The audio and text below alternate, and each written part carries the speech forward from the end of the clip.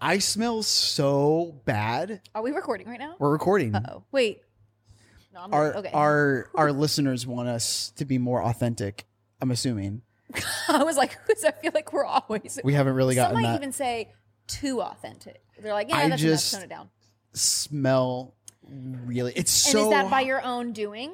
No, it's just so hot. Oh, yeah. Can we talk about that for a second? We've been staying in an Airbnb for 2 days because we don't have AC in our apartment. No.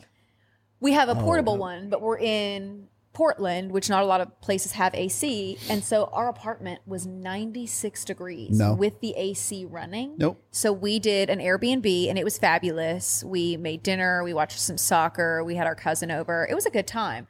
And now we're like going back to our apartment and we're like, oh my God, I hate it here. It's so hot. Oh, man. Which is basically why my husband and my dog are both with us because Hey. we were 3 rotisserie chickens. Someone had to take some tongs and go over there and flip us over. So It's a good joke.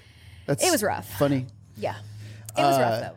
Our latest reel, The Names of God, is just blowing up like crazy. Okay, and we need to explain some backstory on that because I thought that was going to absolutely tank because in our group chat, we have a chat with you, me, and Emily, our producer. And shout out to Emily. This would not exist without her, so props. There's no audience here to clap, but if there was, they'd be clapping for you. But we had this group chat, and you were saying, let's upload the full 3 minutes. And I was like, nobody is going to watch 3 minutes of this. Like, cut it down to 90 seconds, and then I'll post it. And you were like, no, we're doing the full 3 minutes. And I was like, nobody's going to watch that.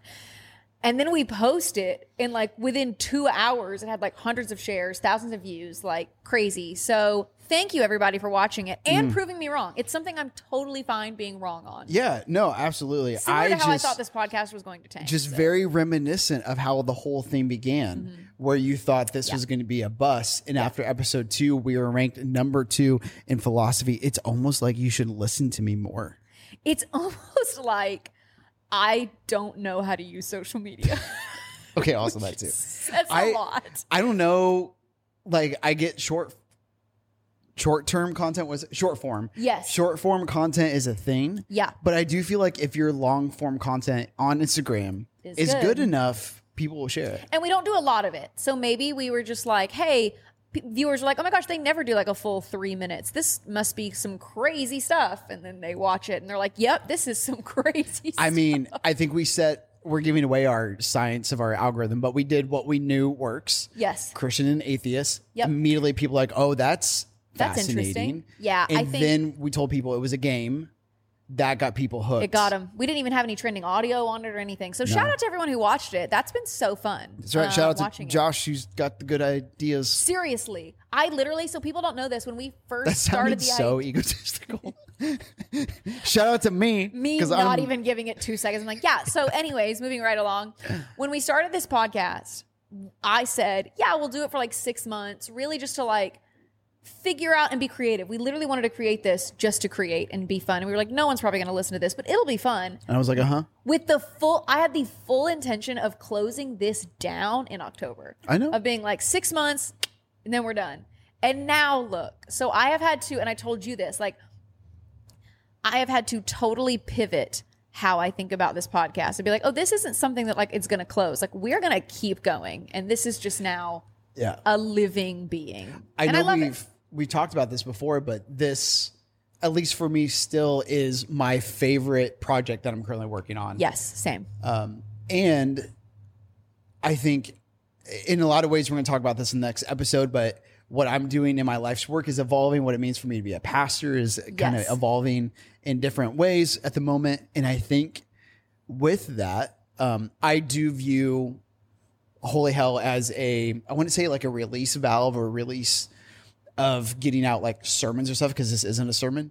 But I will say the DMs that we get and the affirmations that we get of like, thank you for bringing this spiritual content. It's in a lot of ways what I've always wanted to bring to the table. Yes. I know I'm a pastor to help people out of toxic theology. Yep. And I think we've definitely been able to participate in that, in that aspect with this. I so agree. I like sometimes forget that I was a pastor. And I look back and I'm like, wow, my experience as a pastor was so different than like I think what it should have been. And this is like, we're getting like so deep, like 4 minutes in. I'm not But one, I want to say my experience as a pastor was not negative because of the people that I had the privilege of pastoring. They were incredible young adults that were just so hungry to learn more and really open to perspective. It was just awesome. But at the same time, getting a lot of pushback and having to constantly fight to talk about things like equality was just, I was constantly swimming upstream and never getting good feedback from the community outside of the people I was pastoring. And so now it feels so weird that now that I'm not a Christian and not a pastor, I'm getting good feedback from that community that I so desperately wanted to impress back in the day. You know what I mean? It's just so strange. I'm like, oh, now you like what I have to say? And last year or the year before that, that community was like, we want nothing to do. I mean, there's still those people that want nothing to do with either of us. Yeah. But it's just nice to know that that the feedback we've gotten is so incredible. And like, we'll read the DMs or the Discords or Patreon comments or comments on anything. And it's just incredible. And everyone is getting along and respecting perspectives and sharing ideas. I've seen people in the comments change their minds on things or say something like, oh, that's a really interesting point. Like, I've never thought about that. Could you point me to a resource? And then like sharing resources. It's like our own little community. Yeah. I mean, it really is a little community. Are we starting a cult? Cult rule number one I hope is so. you don't call it a cult. Yeah, that's true. So are we starting an intentional community of That's better. all sorts of people that are Write that making the down. world a better place? Yes. Maybe. Yes. We're not going to move to Jamaica or some weird shit like that, but Speak for yourself. that'd be a little too Jones. The pod is young. With DMs and stuff, though, feel free to send us any sort of DMs. We do read all of them. Yes. It's so funny when like either you or I respond to a DM. Yeah. They'll be like, thank you for the podcast. I recently came out, or I don't have the opportunity to come out, or I've always thought about this way. And we're like, thank you so much. Like, really appreciate that. And almost every time it doesn't fail. They go, oh my God, you read my DM? Can we be clear about something? Yes, we're ranked right now number 8 in philosophy because we haven't posted in the last couple of days. Yeah. Like, do people notice us on the street and ask for our autographs? Yes. No, that is not true. Did TMZ do an article on Savannah's fashion style last week? Absolutely. Maybe. Just kidding. I wish. JK, we're not Anna famous. Wintour is emailing me constantly. Okay, but seriously though, if someone wants to do a brand deal with us and it involves just food, Who would our wait? anything no, who would, edible, we who will would our take brand it. deal be? I would want it to be clothes. You know, BetterHelp's going to reach out. You think? Oh, have like you an checked ad? our inquiry emails recently? No, I never Just checked those. per things. You should go check it because I do think BetterHelp would be a great sponsor. I do think BetterHelp would be a great sponsor for this podcast. Okay. Don't you think BetterHelp could be a great? Yeah. Yep. I think BetterHelp would be so good. Also, Diet Coke, I think, would be a great sponsor. So Could that you would be Coca-Cola. imagine? That would be Coca-Cola. I don't even care as long as. Imagine if Coca. What if BetterHelp just sends us Diet Coke? No, that's but- our royalty deal. What an upgrade if like better. Okay, so like we haven't had one ad read. No one has sponsored this podcast yet, and our first sponsor is freaking Coca-Cola. Like they've never the they've echelon never done, of ads. They've never done one ad anywhere else, and they're like, you know what? These guys know what they're talking about. We're putting all of our imagine? money into this podcast because if there's one thing that people drink, what are you? Just keep talking. I'm just thinking, what do the people that drink Coca-Cola have in common with philosophy? And I beg to the question, the point I would bring up is, what's the difference? And that's on Exploring Perspectives. Cheers. I don't know. I feel like that was a really good ad read. I don't know. We're open. Do you want to know what heaven sounds like? The nice, refreshing, crisp sound of Yeah. a Coca-Cola opening when it's 105 degrees outside. That's good. You know who, actually, never mind. I was going to make a Jesus died on the cross for our sins joke with the Coca-Cola, and then my mind kind of fast Right. forwarded. You were like, and, read the room. Like, I Is just. Coca-Cola going to sign off on that? If the Holy Spirit was in the room, they would cancel me, so I can't Yeah. say that. Okay. All that to say, I think if I had to pick a sponsor, number 1, BetterHelp. Number 2, I do think BetterHelp is going to become a sponsor for this. Okay. I'm going to manifest it. That actually really aligns with For all of you everything we've talked about. praying followers out there, and non. Make help. Better help, but God. That'll be our. Did you ever say that? But God. It's like when something goes bad, but then like God intervenes. Oh, better help, but God. It was a bad joke. Anyway, so better help could be we'll one. workshop that. I think that Sephora would be a great one. Just putting it out there, looking right at the camera. I think Sephora would be great.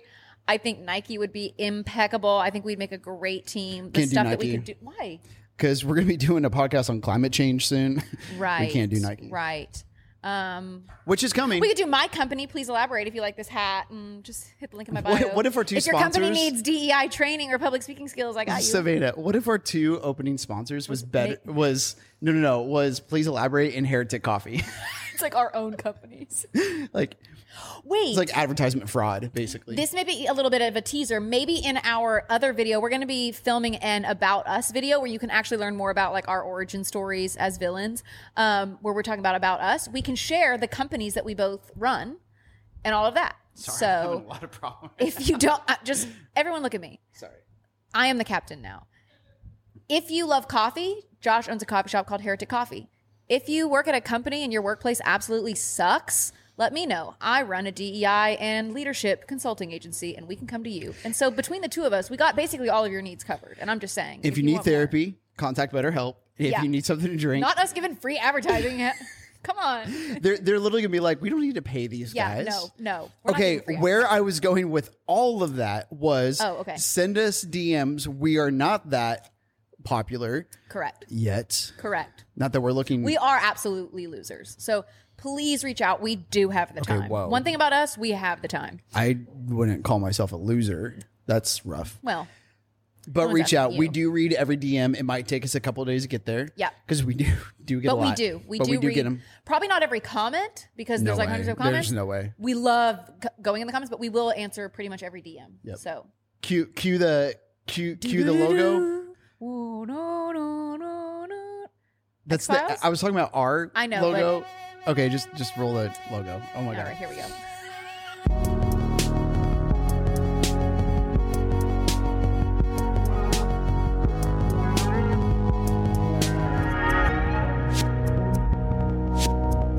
Hi, I'm Savannah, and I'm an atheist, kind of. Hi, I'm Josh, and I'm a Christian, kind of. And this is the Holy Hell Podcast, where we look at the Christian religion from a historical and spiritual perspective to understand how the hell we got to the Christianity we have today. And we may even raise a little hell along the way.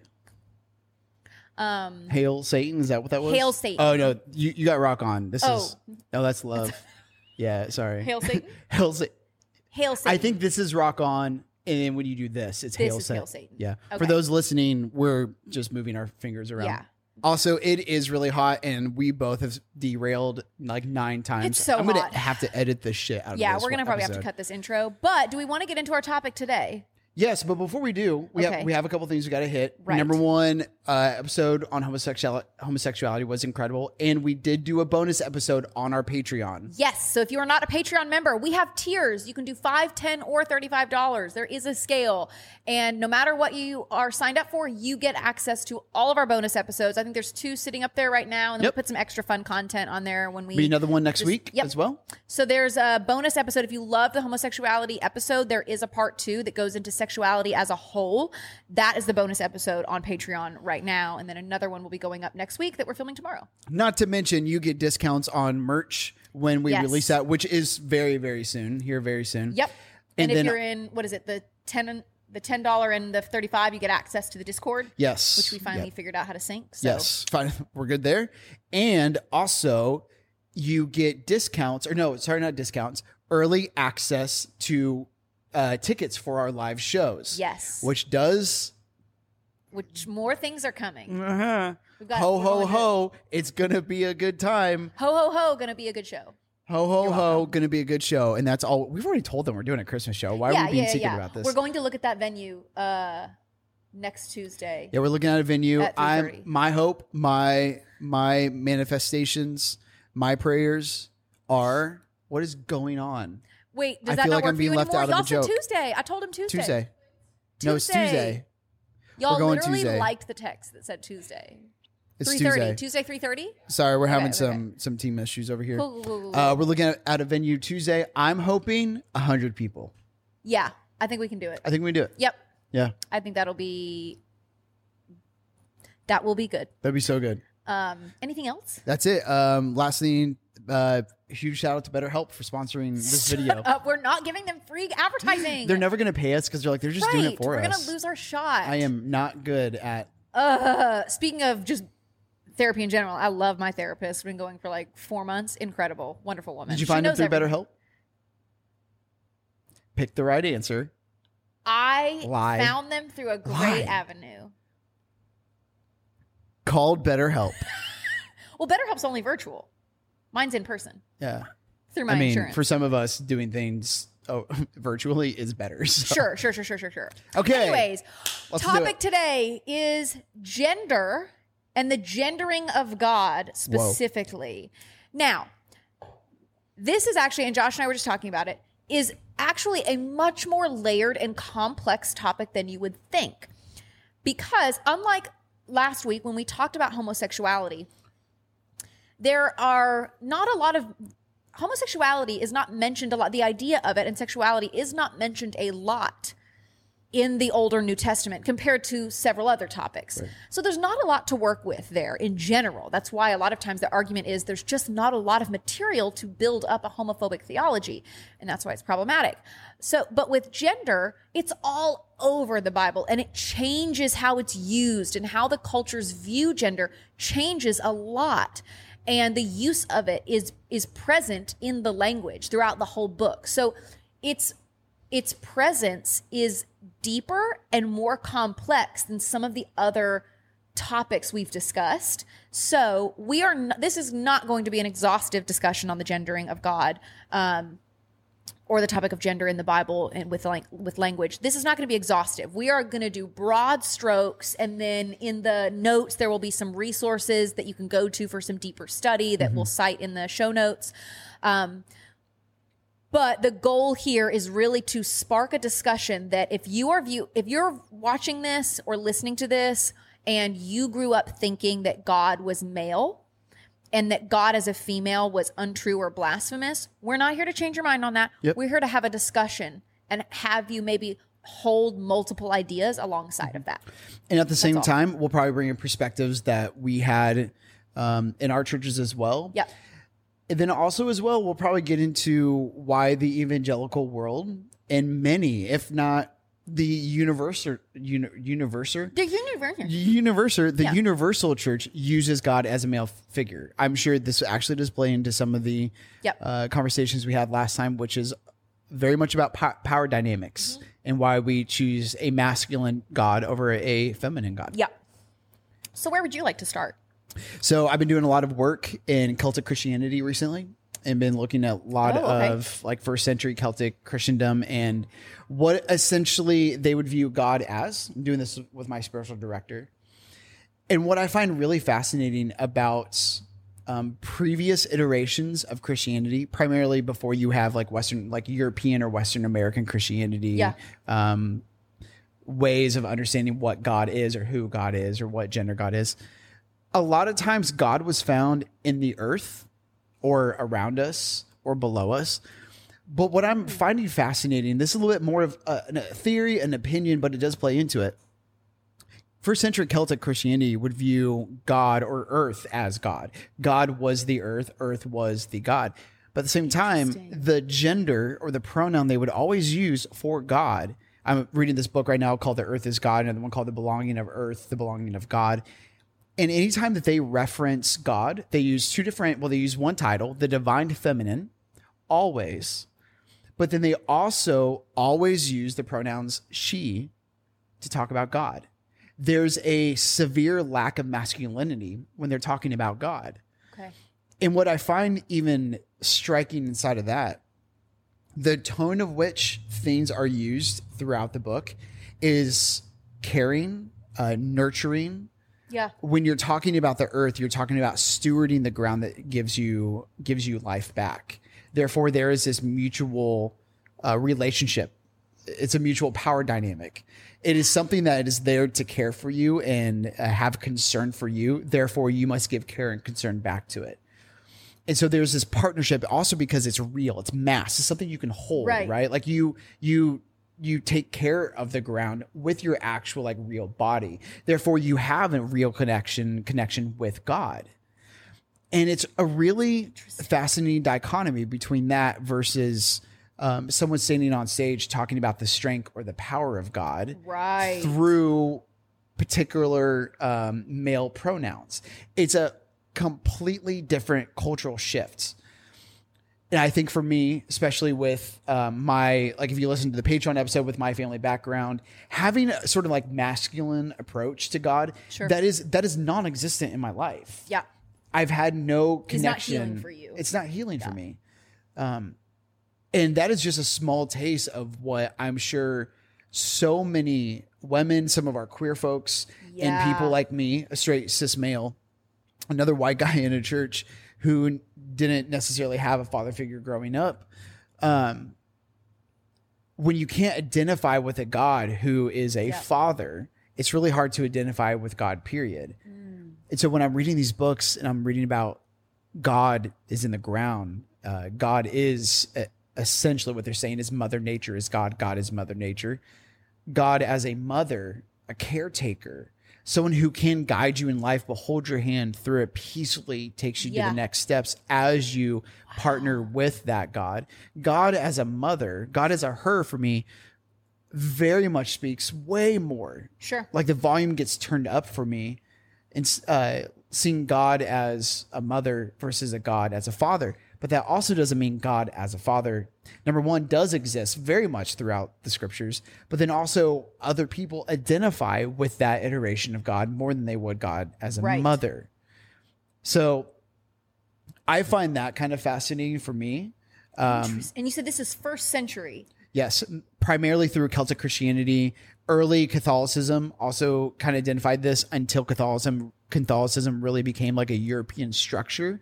Okay. And I inside have a question, of that, inside of that, that's where you start seeing a huge cultural shift of God as a female figure into God as a male figure. I have a question, and I'm just fact checking myself really quick beforehand because I want to know. I have two questions. Also, at the same time, Savannah and I do not do our research together, and that's intentional. I like it because then then we have moments like this. So, okay. First century. So this is right. I was just making sure that all the gospels had been written by the first century, by like 100. So we're looking at literally the years 100 to like 200 CE. Right. Yep. So Celtic, is that Ireland? Is that where's ish? Yeah. So like a little bit more isolated from the European experience. I'm wondering if that had any impact on them. Two, do we know how the Celtic Christians viewed Mary? Because you said Mary, okay, who gave birth to Jesus, the divine. So were they able to hold God as a father with Mary to give birth to Jesus, or did they still think God as mother and Mary as mother? Basically, like, were they okay with Mary being a mother and then God being a mother? Like two mothers. I don't know. I do find it funny because like one of the questions I asked was similar to that, which is you have the Gospels being written, essentially completed, finished, but they might not have had access to them at that exactly. time. So distribution of that, then how does a northern, particularly centralized around Belfast, a Northern Ireland spiritual belief have the title Christendom? And I'm getting to this point in this book, The Belonging of God, where they're talking about how the title of Christendom wasn't always attached to it, but it was so linear to the Gospels that they just essentially merged the language of it all together. Were they using the Old Testament? I guess if they're calling themselves a Christian community, well, they wouldn't even have that. They wouldn't even have. Yeah, that's what I'm thinking is they didn't even have access to that. Who gave them that title? Good question. I don't know. I'm so looking at the fascinated 4 chapters of this thing. Okay, and it's you got to keep us blowing my updated mind. because that is crazy. Also, it sounds a lot like a Wiccan who really like Wiccans believe that they're y'all divine. don't freak out. Everyone always thinks Wiccans are like witches and stuff. Yeah, I know. Absolutely yeah, not. it's Wiccans so. Yeah. are gorgeous. The concept is that, if y'all don't know this, Wiccans believe that that the earth and things around us have a divine sense, and that basically God is the earth and everything that is natural, and it should be worshipped in that sense. I mean, Isaiah talked about that. Right. The devil is not being worshipped in a Wicca. I don't know. I think the word for it, it's confusing because Wiccan sounds like wicked or witch. I mean, we can thank Hollywood for that. Right. Yeah, exactly. But they're unrelated. A Wiccan is someone who believes in that kind of divinity in nature, which I think is just so beautiful. So it kind of sounds like that mixed with a little bit of that monotheistic theology. That is so, you have to keep me updated because I've never heard of that. It's a new branch of my theology I'm starting to unpack and unravel. So and it's really cool. beautiful. Really beautiful. I'm curious if they had, like, because of that, if female leaders and female spiritual leaders and shepherds were a thing. From what I'm gathering, and by the way, like, leave us some comments in YouTube. I wish you could leave comments like on full episodes, like on Spotify. I'm sure one of our followers has extensive research. I'm sure someone has a PhD in Celtic theology. I wouldn't doubt it. Definitely let us know. Would love to have you on. If I'm on the right track with this one. But that's so cool. Right? And I'm identifying with that so much. Yeah. Mainly because in a lot of the recent years of my pastoral work, if you go back and watch like any of my sermons, you'll notice I stay clear of using a pronoun for God. I will say things like, and so, instead of saying, and so he, I will say, and so this God, blah, blah, blah. Yeah. Because it can isolate some people. Yeah.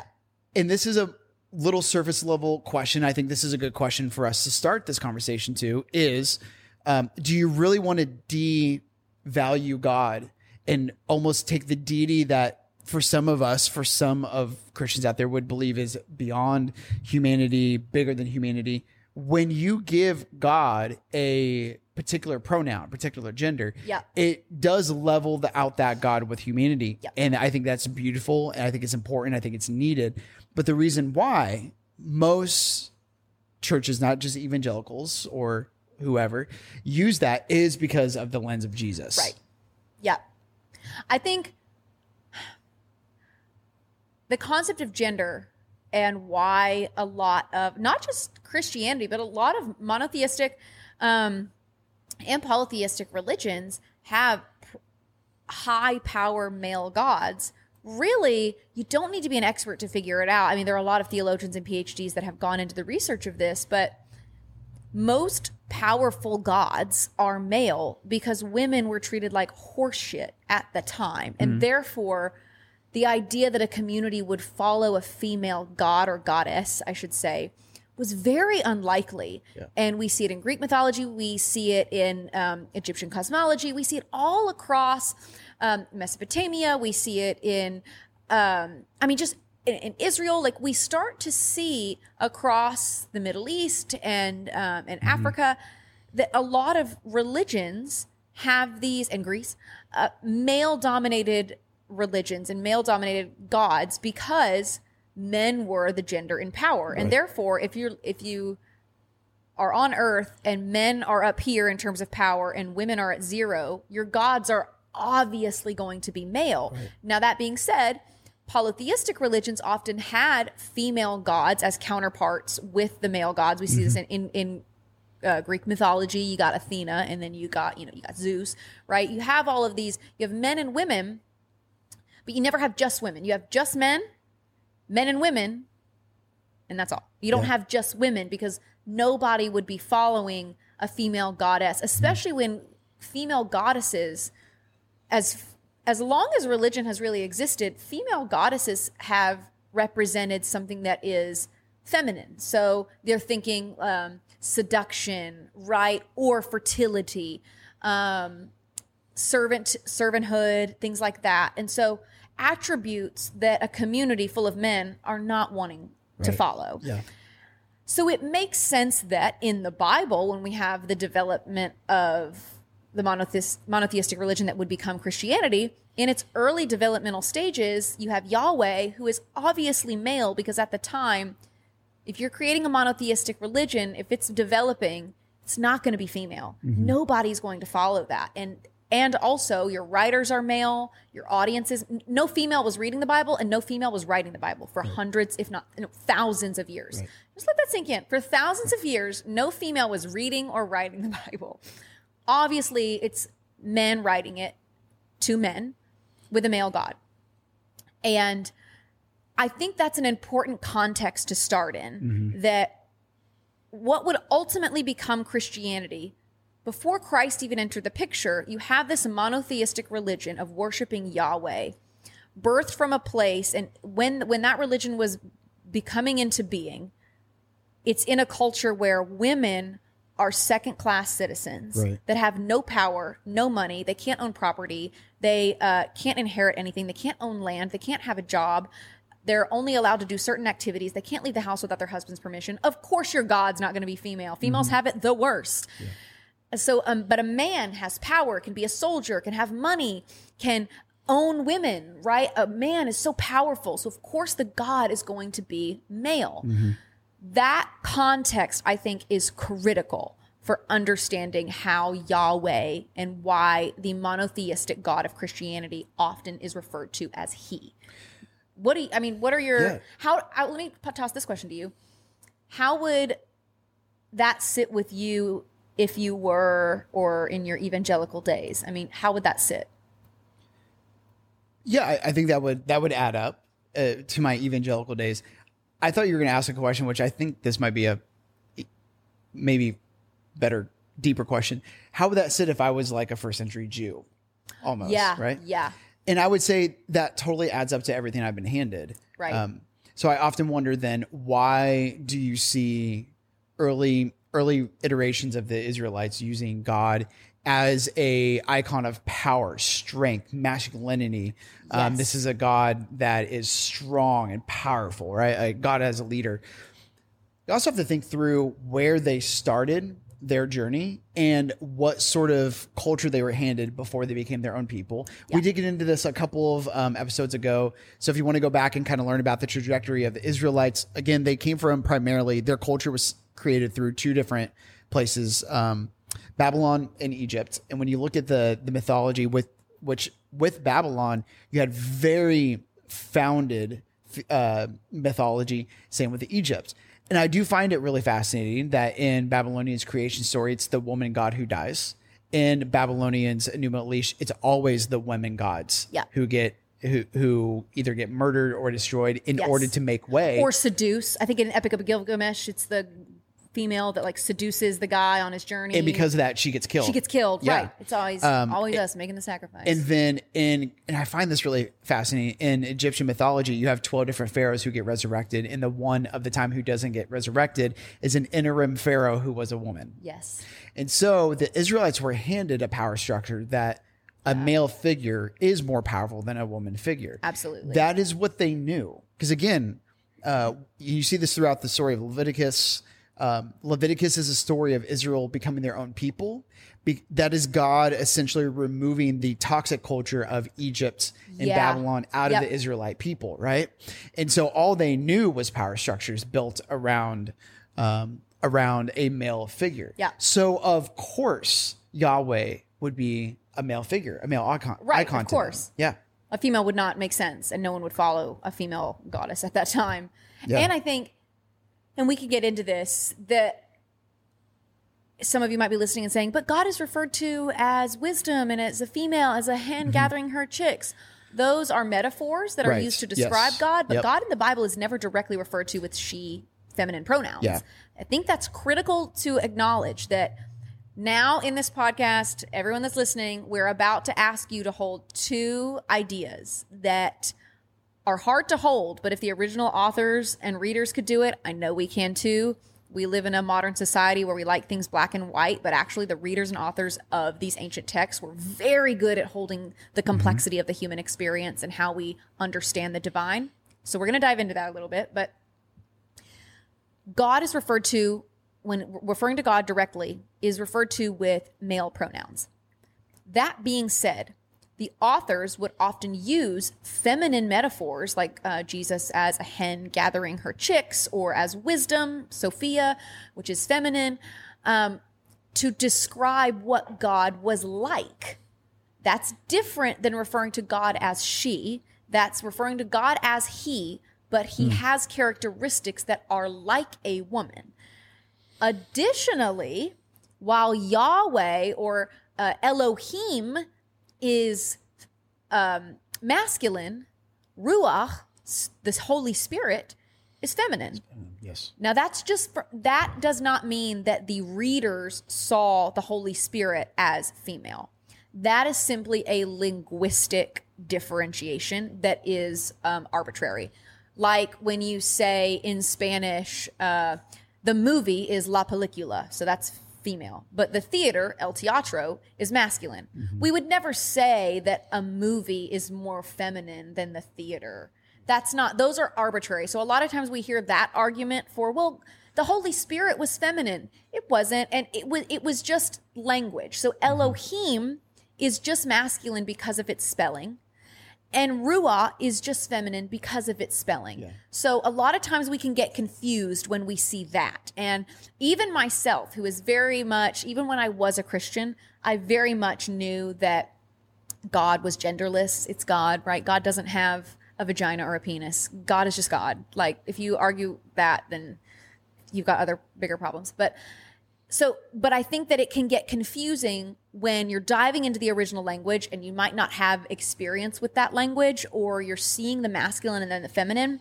Just remember that both Hebrew and Greek are just like Spanish in that you have the feminine identifiers and the masculine identifiers, articles, and they're arbitrary. It is not the author's way of saying that the Spirit is female and Elohim is masculine. It's just the spelling. Yeah. It's just because it was easier to say. So I think that part, I wanted to note that up front, because I get told that a lot of, well, Ruah is feminine. And while that is important to note, and I think can often be used for the argument of the readers, and this is what whenever you hear me mention Elohim and Ruah having different, both masculine and feminine, I'll usually say that it's an example of how the readers had no problem describing God as Ruach, the Spirit, that had a feminine article. They had no problem with that. If they were so gung-ho on making God masculine, they probably wouldn't have used so many female, you know what I mean? So it's not this is where it gets kind of complex, and the linguistics of it can get a little bit confusing, but just know that the articles of it are arbitrary and not necessarily concrete evidence that the Spirit was a woman, that the Spirit had boobs, and that Elohim, God, did not. That's not what it's saying. Yeah. That being said, I think that now would be a good time to talk about the different uses of gender on different religions. Physical gendering versus allegorical gendering. Okay. So you probably know this. You just don't know. You didn't know that that's what it was called. In Greek mythology, we see a lot of physical gendering. And that is when gods are given the physical anatomy of humans for the intention of relating to the human experience and procreating. So in Greek mythology, you see Zeus and Hera, they give birth to Ares, right? So that's like a human experience. That's physical gendering in a religion. It's when you believe that the gods have the same biological anatomy as humans. However, they're not limited to human biology, because Zeus also gave birth to Athena through his forehead. Yeah. So there's this physical gendering where Zeus was a man, Athena was a woman, or male and female, I should say. Then you have allegorical gendering, and that's what we see in the monotheistic religion of Christianity and Judaism and Islam, where God is not explicitly given the biology, anatomy of a male. And we know this because the Christian doctrine does not believe that God had sex with Mary to give birth to Jesus. Instead, Mary gives birth to this prodigal son, and God has intervened in a divine manner, and that's why we refer to God as Father. But we don't believe that Mary actually had sexual intercourse with Yahweh. That is not what anyone believes, and therefore we know that we are not the Christian religion does not believe in physical gendering of God, but more allegorical in order to share God's characteristics in a way that makes sense. Yeah. Yeah. Did I explain that okay? I think you did really, really well. Okay. Have you heard of those terms before, or how does that? I mean, loosely, maybe with that, not Right, that but you've language, heard of the but idea. absolutely, yeah. Yeah. I think most of us, if you've had any sort of theological education, I think most of us have been handed something like that. Yes. I studied theopoetics and theological imagination in like a Christian context, of course, and you're loosely handed those iterations of other gods. Yes. So can we talk about Jesus for a minute then? Yeah. Okay, so Do you have to go somewhere? Oh, nice. You just like stood up and I was like, do you need to, is your pizza here? Okay. Sorry. Wait, did you order pizza? Oh, just, sorry, keep going. We can really cut that out. Yeah. You said something earlier. Sorry, this is a terrible segue. But I'm just going to use it. God doesn't have a penis, but Jesus did. Right. Okay. But the story of Jesus is always about Jesus standing in the margins with oppressed and marginalized people. So then why would God choose to put God as a human form inside of a man in that culture?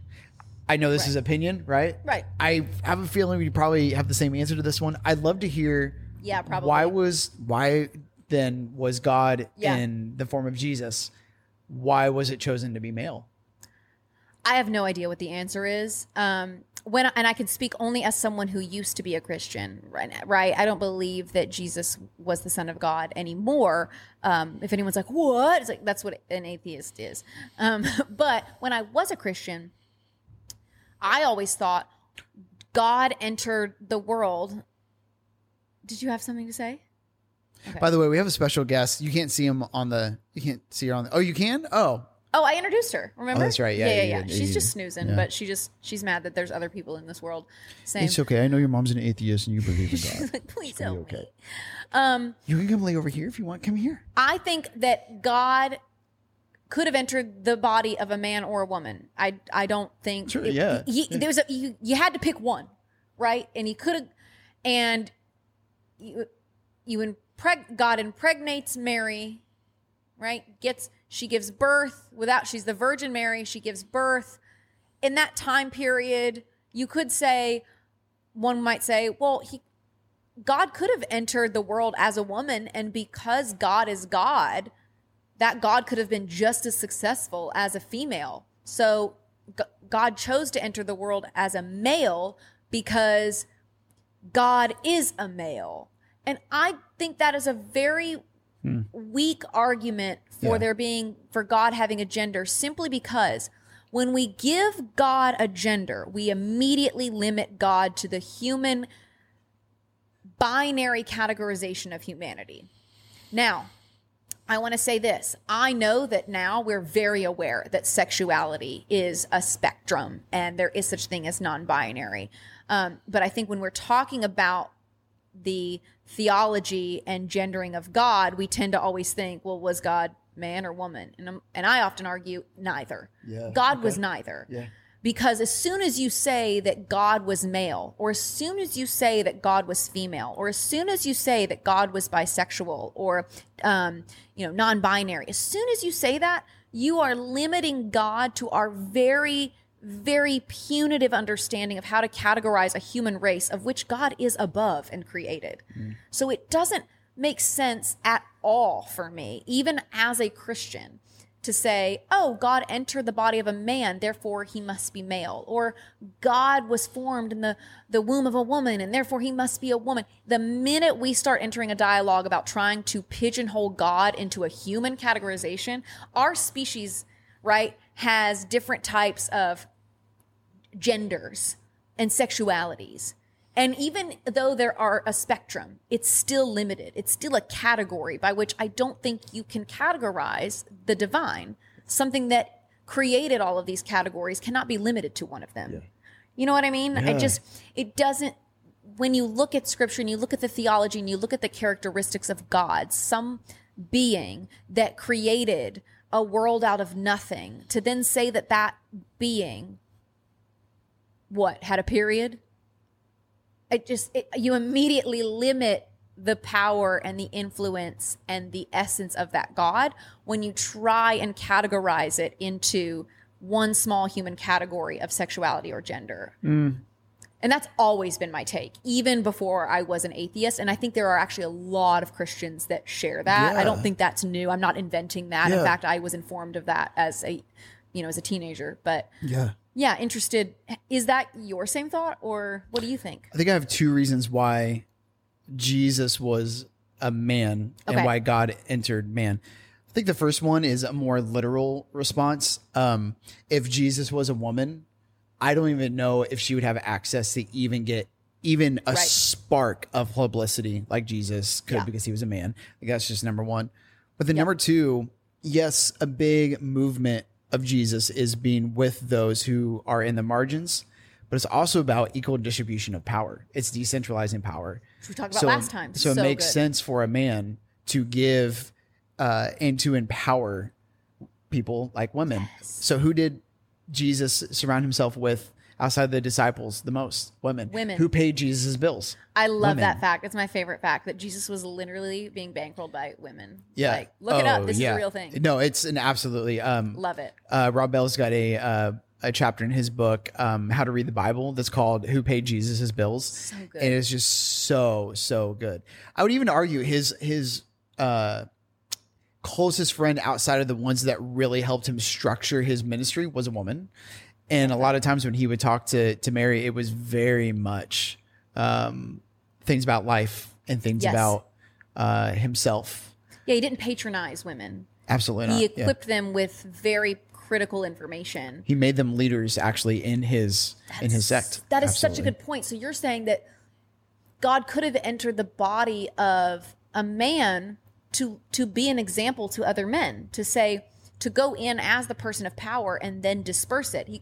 To say, hey, men, look at how I treat women. Look at how I treat the orphan and the widow. Now follow suit. Did they? Absolutely not. But he did set the example that would then be documented and spread. So that is such an interesting point. Yeah. Yeah, because if Jesus had come as a woman, immediately you lose access and influence, and no one's documenting the stories of women. And now I know a lot of you could say, well, if he was God, then he could do anything. But I do think there is a sense of God limiting himself to the frailties and limitations of the human experience when he enters that body that allows him to engage more accurately with humans. So there's that, it's so complicated. We'll never know the answer, but and this is such a sidebar. You know why women terrify me? And I mean this as like there's got to be a multitude of reasons. Definitely is. Sure. Let me also just preface our entire staff, our entire board with two different places are all women. And literally my life is them reminding me of the blind spots that I have. Good for you. Do you know, listen, okay, here's a better way of phrasing this. Why I feel like many men in the world continue to oppress women, I firmly believe it's because they are absolutely terrified of what a woman can do. Correct. Here's the reason why. You are aligned with a rock floating in space that is also aligned with the turning of the tide in the ocean. Yeah. That's fucking scary. Yeah, we're I'm just a guy. Yeah. You literally I'm just a guy. are synced up with a planet, with the moon. Yeah. It's real. Here's what I think. I think that, and this is always, am I about to tell the story? Should I tell I'm going to tell it. So a few years ago, I got asked to speak at a high school. This is back in my pastoral days. I'm not going to name names or anything, but I spoke at a high school. And when I referred to God, remember, I was a Christian at the time. I was a pastor. And whenever I refer to God, I use interchanging pronouns. I use he, she, and they to say, God, they are with you. Or God, she is powerful. God, he is almighty. Whatever. I use interchanging pronouns. And I do that especially when speaking to young people, to let everyone in that room know that no matter how they identify, they are welcomed into the kingdom, and that God is reflected in them, and that they are made in that God's image. Yes. I got kicked off the campus. Yeah. And not surprised. I literally was not allowed to set foot on it. And I had a few teachers afterwards email me and trigger warning, say that they were going to come to my house and kill me for killing their children. And I was so affronted by this, and I couldn't really pinpoint why I was so outraged. And you might be saying, oh, maybe it's because these teachers threatened, they looked up your address and threatened to like burn you in your house. And yes, but also I not only was I afraid and had to take those steps, but I was offended. I was deeply hurt.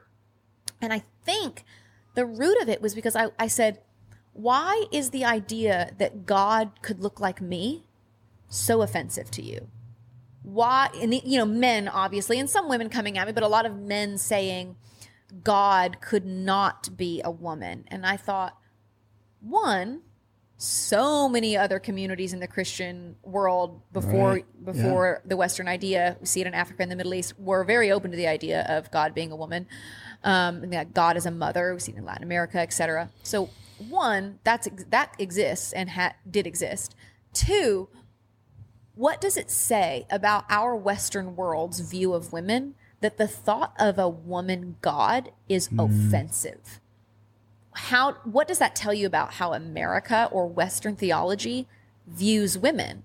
Men see women, they still see women as lesser than, less power, less influence, less worthy, less able to reflect the living God, because of this archaic way that gender and women were viewed in the inception of this religion and beforehand.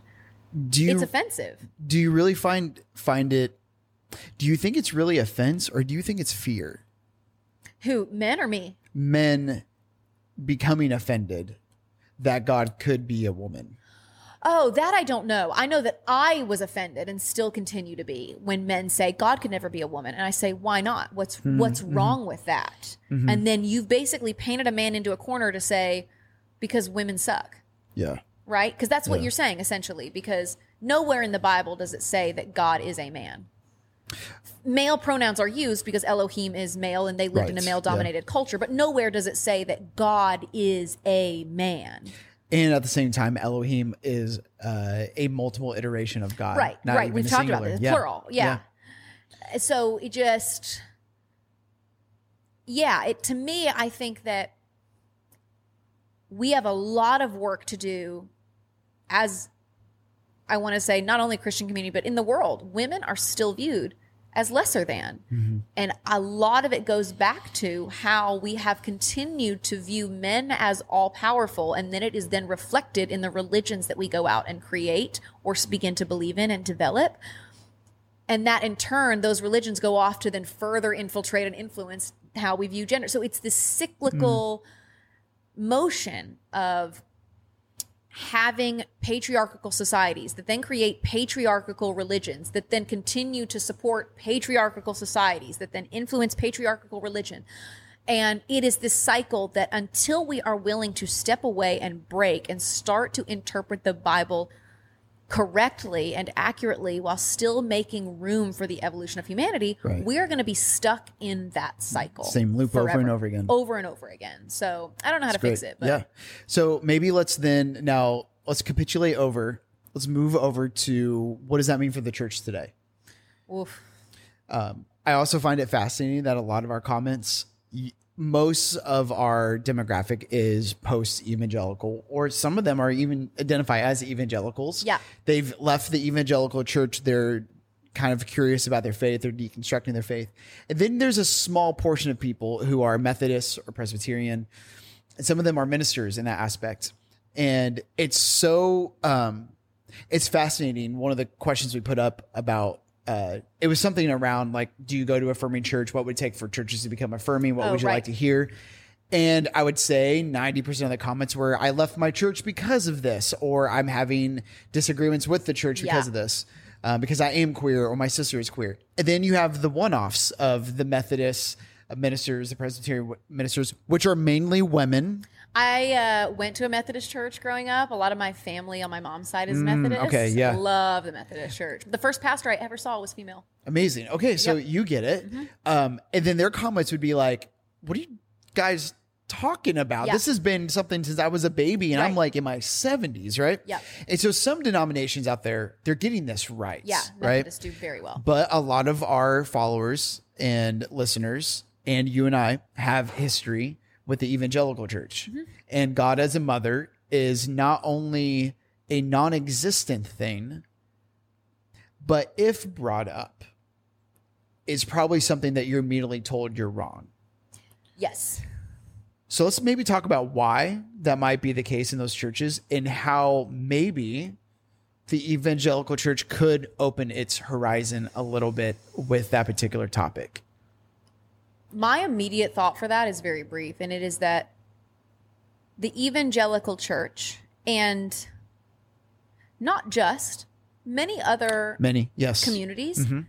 We're mainly hitting the evangelical church because that is primarily where people our who experience has it's been. our experience. So just know that I'm not coming at this as an outsider. I've very much been in the evangelical experience. It is, and I think a lot of people don't know that about me, and then they think that I'm like bashing a community that I've never been in, deeply rooted in, and I grew up in the deep south of the Bible Belt. Yeah, I was a pastor in it for 15 years. Right. Yeah. We both. This is coming from a place of experience and love for, and accountability for. Yes. And the evangelical church has a really gnarly habit of approaching topics with certainty.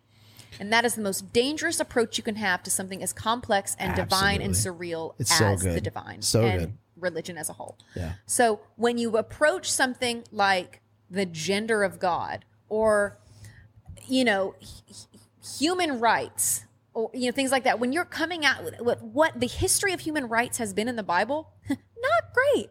Right? The complexity of it, the layers of it.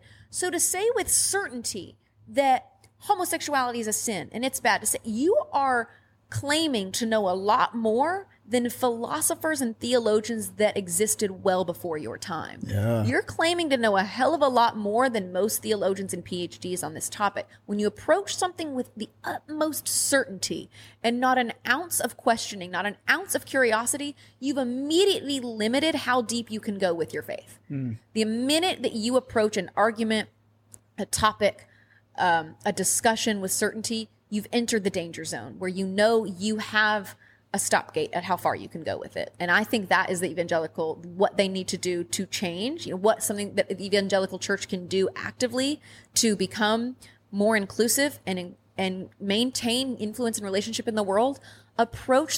Listen to the complexities that humanity is crying out for. Listen to the complexities, the topics, the needs, the wants. Listen to the human needs and approach those topics with curiosity and a willingness to have your mind changed instead of approaching it with certainty, because then you've limited dialogue, negotiation, and reconciliation. That would be my take. Boom. Good soapbox. I have one thing to add to that too. Yeah. I also think it's a power dynamic thing. Absolutely. I think it's absolutely a way to keep very much like our political system, which, as we all know, the evangelical system, the political system are very much in tandem. Yeah. A pretty firm handshake between the two. And there's a reason why women in many denominations are still not allowed to be pastors. And it's very much a power dynamic thing. I don't think I need to go into that at all. Yeah. In any bit. But you said something inside of your little riff there that I think was beautiful and very important to talk about. To listen to the universal human consciousness. What is humanity asking for? Yes. And throughout history, humanity has always not only asked, but yelled for equity, equality among many spectrums, particularly in this case, between a woman and a man within power structures. Recently here in Portland, in the last several years, there was a pretty predominant church here that just started allowing either female pastors or women on their board. It's one or the other, or both and. I remember talking to the Christian culture in Portland about that, and then the non-church going culture about that. And the Christian culture was like, they're going to get blasted. They're going to be heated, but this is what we're supposed to do. Women need to be in leadership. And yeah, good on you, church, for starting to make some right moves in the right direction. Yeah. But then the other side, a lot of people who have left the church and people who weren't even church or believers at all in any way, see that and they go, dude, it's 2021. Right. And they're just now thinking about this. And I think that is very telling and very alarming that we are not meeting the human consciousness. The church is Right. not meeting the human consciousness where it needs to be met. I would even argue that is so anti-Jesus. Yep. It is so anti-Christ of us to not be able to have full equitable distribution between genders. Like, you're kidding me Yeah. that this is still a topic of discussion. And if you really were to get the honest, rooted answer out of a male pastor about this, I firmly believe it's not the Bible says so. And I'm telling you all right now, do not leave 2 Timothy in the comments for this. Just go literally read the We've verses already right debriefed before this. it. That that passage also says that women are saved by childbearing, and you can't wear pearls or gold to church. So, and that men have to shave their beards. So pick and choose. If you're going to pick some, you got to pick all. Get a little bit more creative with the debate, Right. but Drives me crazy. I don't think most pastors would use that. And if they are, you are being bland and lazy with your education. Right, you were and hired philosophy. too quickly without proper education. Yeah, you were That's what told to give that screams. answer. Yeah. Whenever a pastor gives me that, I'm like, oh, so you have no education in the. You were given this because your dad was the senior pastor. You were given that job out. Absolutely. You inherited that position. Absolutely. Yeah. So there's that. But then I think the root of it all, I do think it is not so much a fear of women, but a fear of a man losing power. 100%. Oh, sorry. You keep going. I didn't want to interrupt you. No, go for it. I just read this thing. I had read parts of this book before, but I'm going back and reading the whole thing. The Making of Biblical Womanhood by Allison, Allison Barr. Yeah. I'm going to mess up her full name. I'm sorry. But she brought up this incredible point that goes exactly what you're saying. And I had never thought of this. Maybe you had, or maybe I'm about to have you're going to have a light bulb moment too. She said, men benefit from patriarchy for a lot of reasons, but more specifically, financial power. Power. Yeah. She said, because women can only go up to administrative, maybe women's pastor in the church. I see where you're going. Right? Yeah. So she's making, let's just call it like $60K.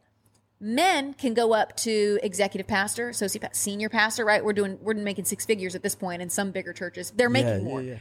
Men can make more money than women with the current patriarchal theology, because women can only go up to a certain ministerial point. Right.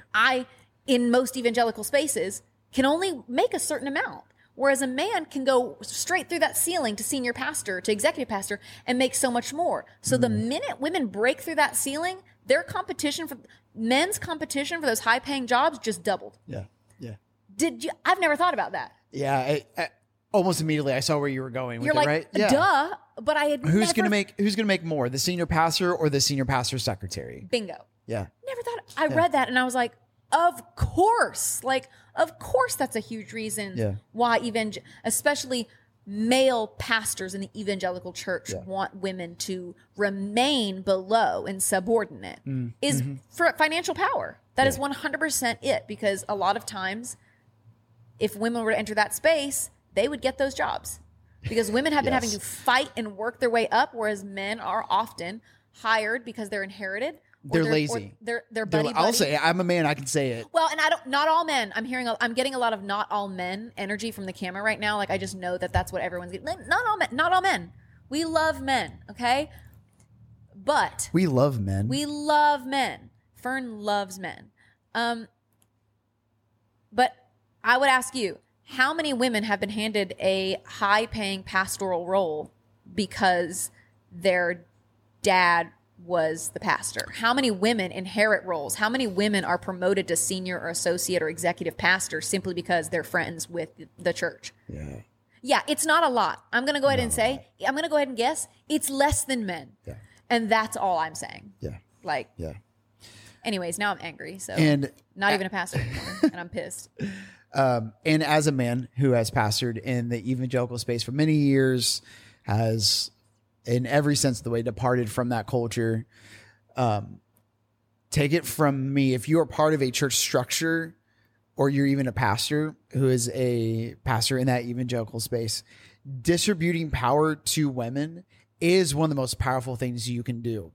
Yes, you will lose power, but what you gain on the other side are skills and traits and essences of shepherding that you as a man could never give your church or your flock. I think that's very important and it's very needed.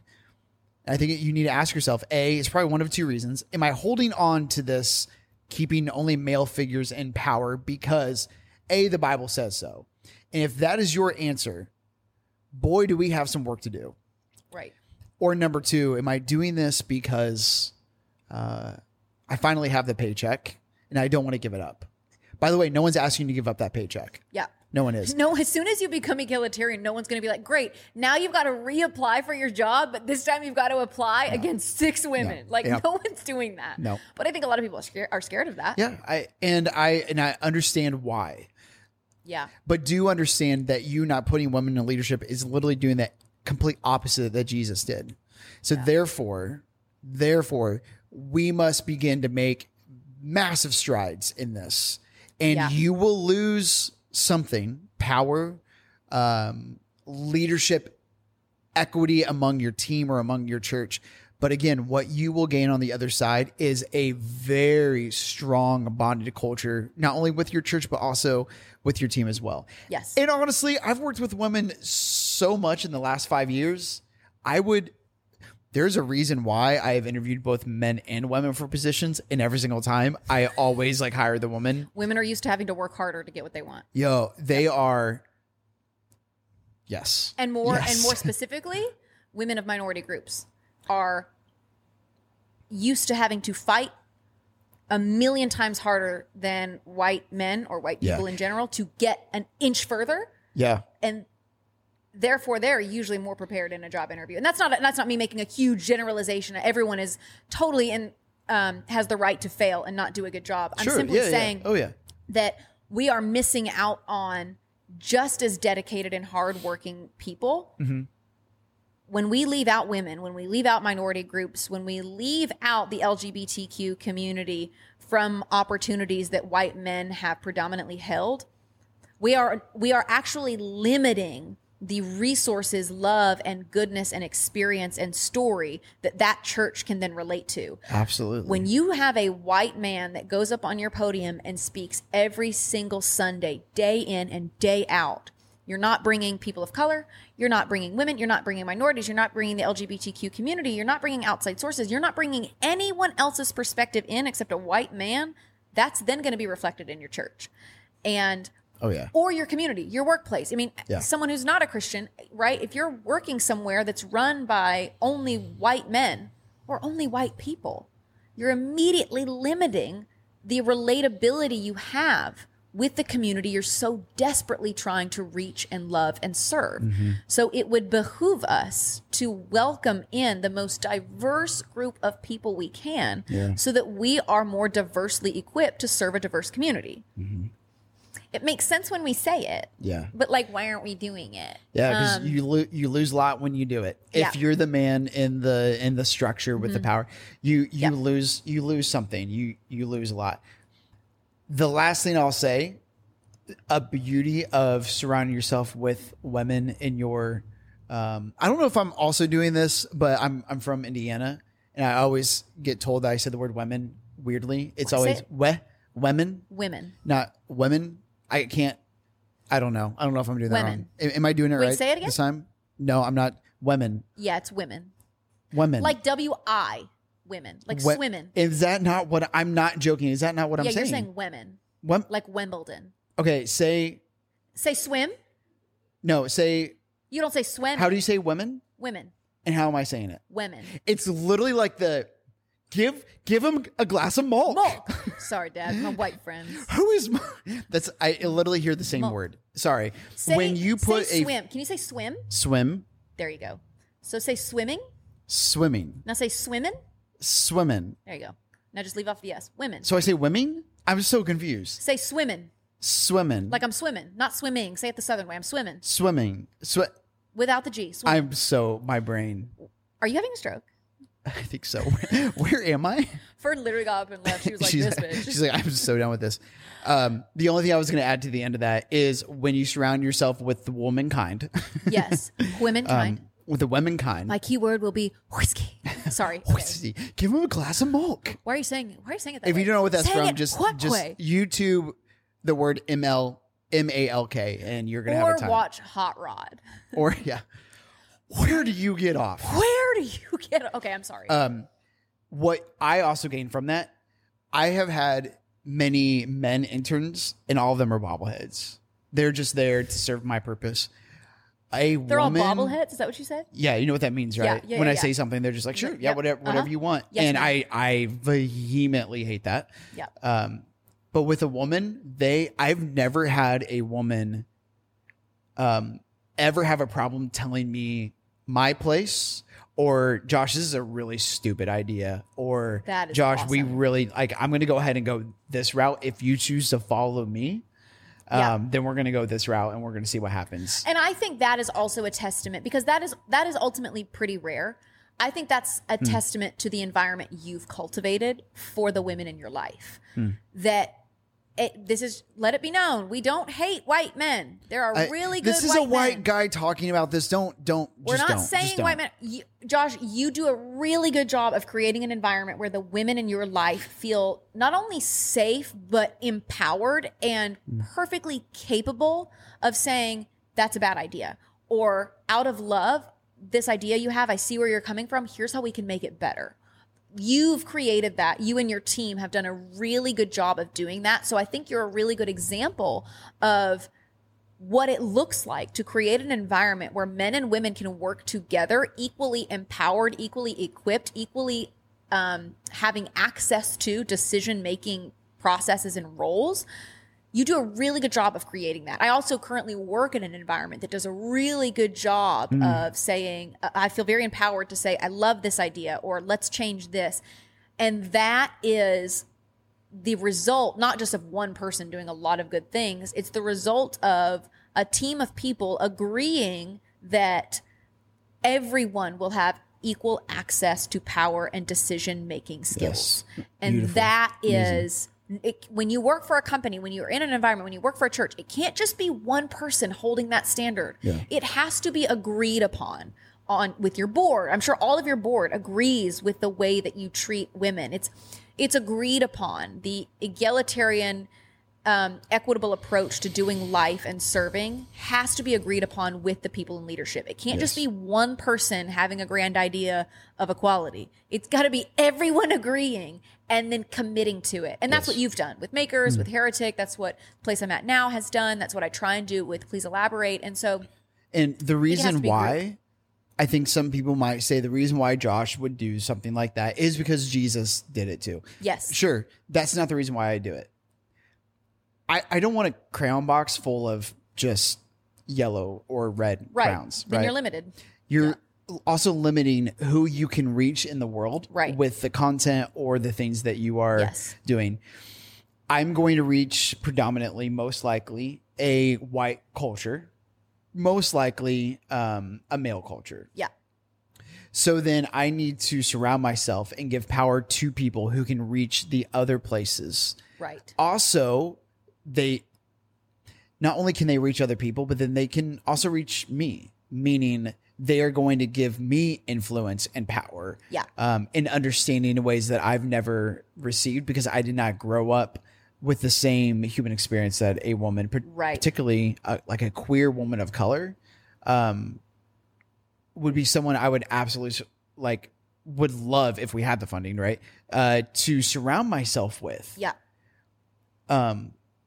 Because I can think of a more marginalized identity in America, right? Yeah.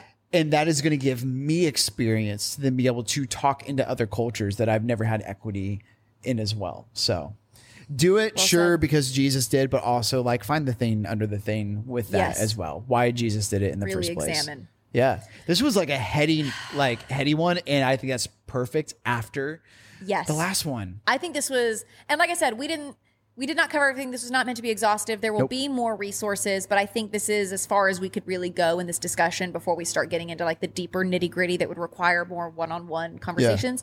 So I would encourage you, if you are listening to this, and you are curious, open, or you're looking for a way to refute what we've said, go talk to other. There are communities. There are Christian communities out there honoring men and women and other genders and sexual identities very well. Yes. And they've been doing it for a very long time. So this is not new. We did not invent this, though we would love to take the credit. We did not invent this concept of the egalitarian approach to theology and Christian church life.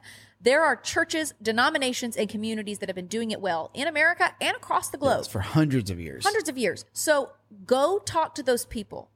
And if the worst thing we can do is approach something with certainty. So if you say that women should be subservient to men, what are you going to say to the communities that have been practicing something contrary to that belief for hundreds of years before you were born? Right. Go talk to them. Hear what they have to say. Even if you walk away still disagreeing, before you start to approach this with some level of certainty and claiming to understand every nook and cranny of the gendering of God and theology, go look in those nook and crannies. Go to those other communities that practice an egalitarian theology. Hear what they have to say. Be open to it. And from there, make your decision. Yeah. And then you can always change your mind. Yeah. You don't get an award for sticking with the same belief and decision for the rest of your life. There is no reward for that. Trust me, I thought there was for a very long time. And there is not. So go explore, look at other communities, hear different perspectives, and then come back and tell us what you find. Ayo. Thank you so much for listening. Yeah. If you want more content, remember we are on Patreon. You can sign up $5, $10, or $35, whatever you are comfortable with. If you want extra episodes, we have our bonus episode of sexuality on there right now and a couple of other things. Yeah. You know, a lot of Anything people else? have been asking us to go bi-weekly, which is like many of you were like, can we get more Yes. episodes every month? We would love to, but we can't do that because guess what? We have jobs that have Yes. to pay our bills. And so we don't get paid for this. Even if we cashed out what we do make off of this, it would literally buy our dinner, right? So if you would like us to go bi-weekly, the best way to support us would be Patreon as well. Great. And at the same time, Fern, come here. Come here. Come here. Do you want a treat? I bet Come she wants here. to go on a walk. Oh, Watch oh, this. I saw that. Hey, Fern, do you want to go potty? Yeah. I was going to hold Fern and then like sing In the Arms of an Angel. For only $2 a month. Wait, can you sing it? Can you sing it? If you want to be able to give Fern enough food so she doesn't die, do you want to see more dogs die? Is that what you want? You're a terrible person. So instead of being terrible, It fades. It's you, but it's like Fern's face floating over. Okay, sorry. We got to wrap this up. Thank you, everybody, for listening. like Love you and all. subscribe. We got to go. We Bye. love you so much. Goodbye.